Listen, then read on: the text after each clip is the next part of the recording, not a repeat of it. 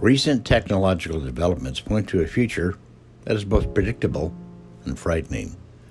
Science is developing a bionic eye that can literally replace human vision, even give it broader capabilities than normal human vision has.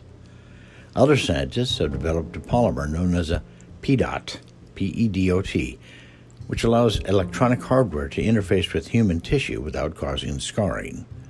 This will result in genuine cyborg beings, which will be able to call up data or control mechanisms simply by thinking about them.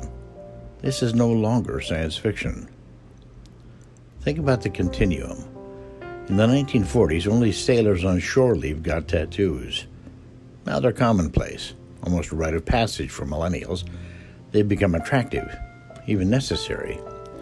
As we move further toward a cashless society, the database, data-driven world, the tracked and monitored world, the terrorist-driven high-security world, the nanoscale circuitry world, the embedded chip that is your ID will not only be required, it'll be celebrated and made unique.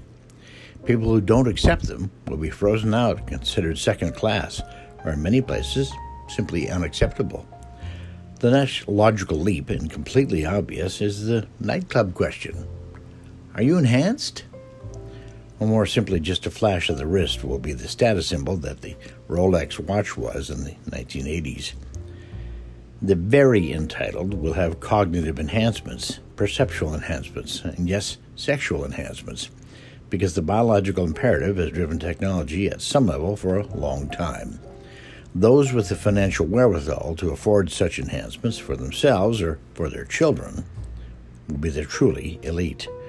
Smarter, more capable, and more desirable on many levels than the onions, a slang term that will grow out of the phrase unenhanced or unhands.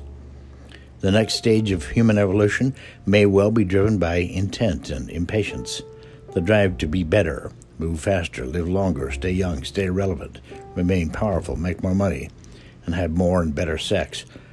All these are likely factors. Who, or more precisely what, do you want to become is becoming more technology-driven every day. How about you? Do you want the upgrade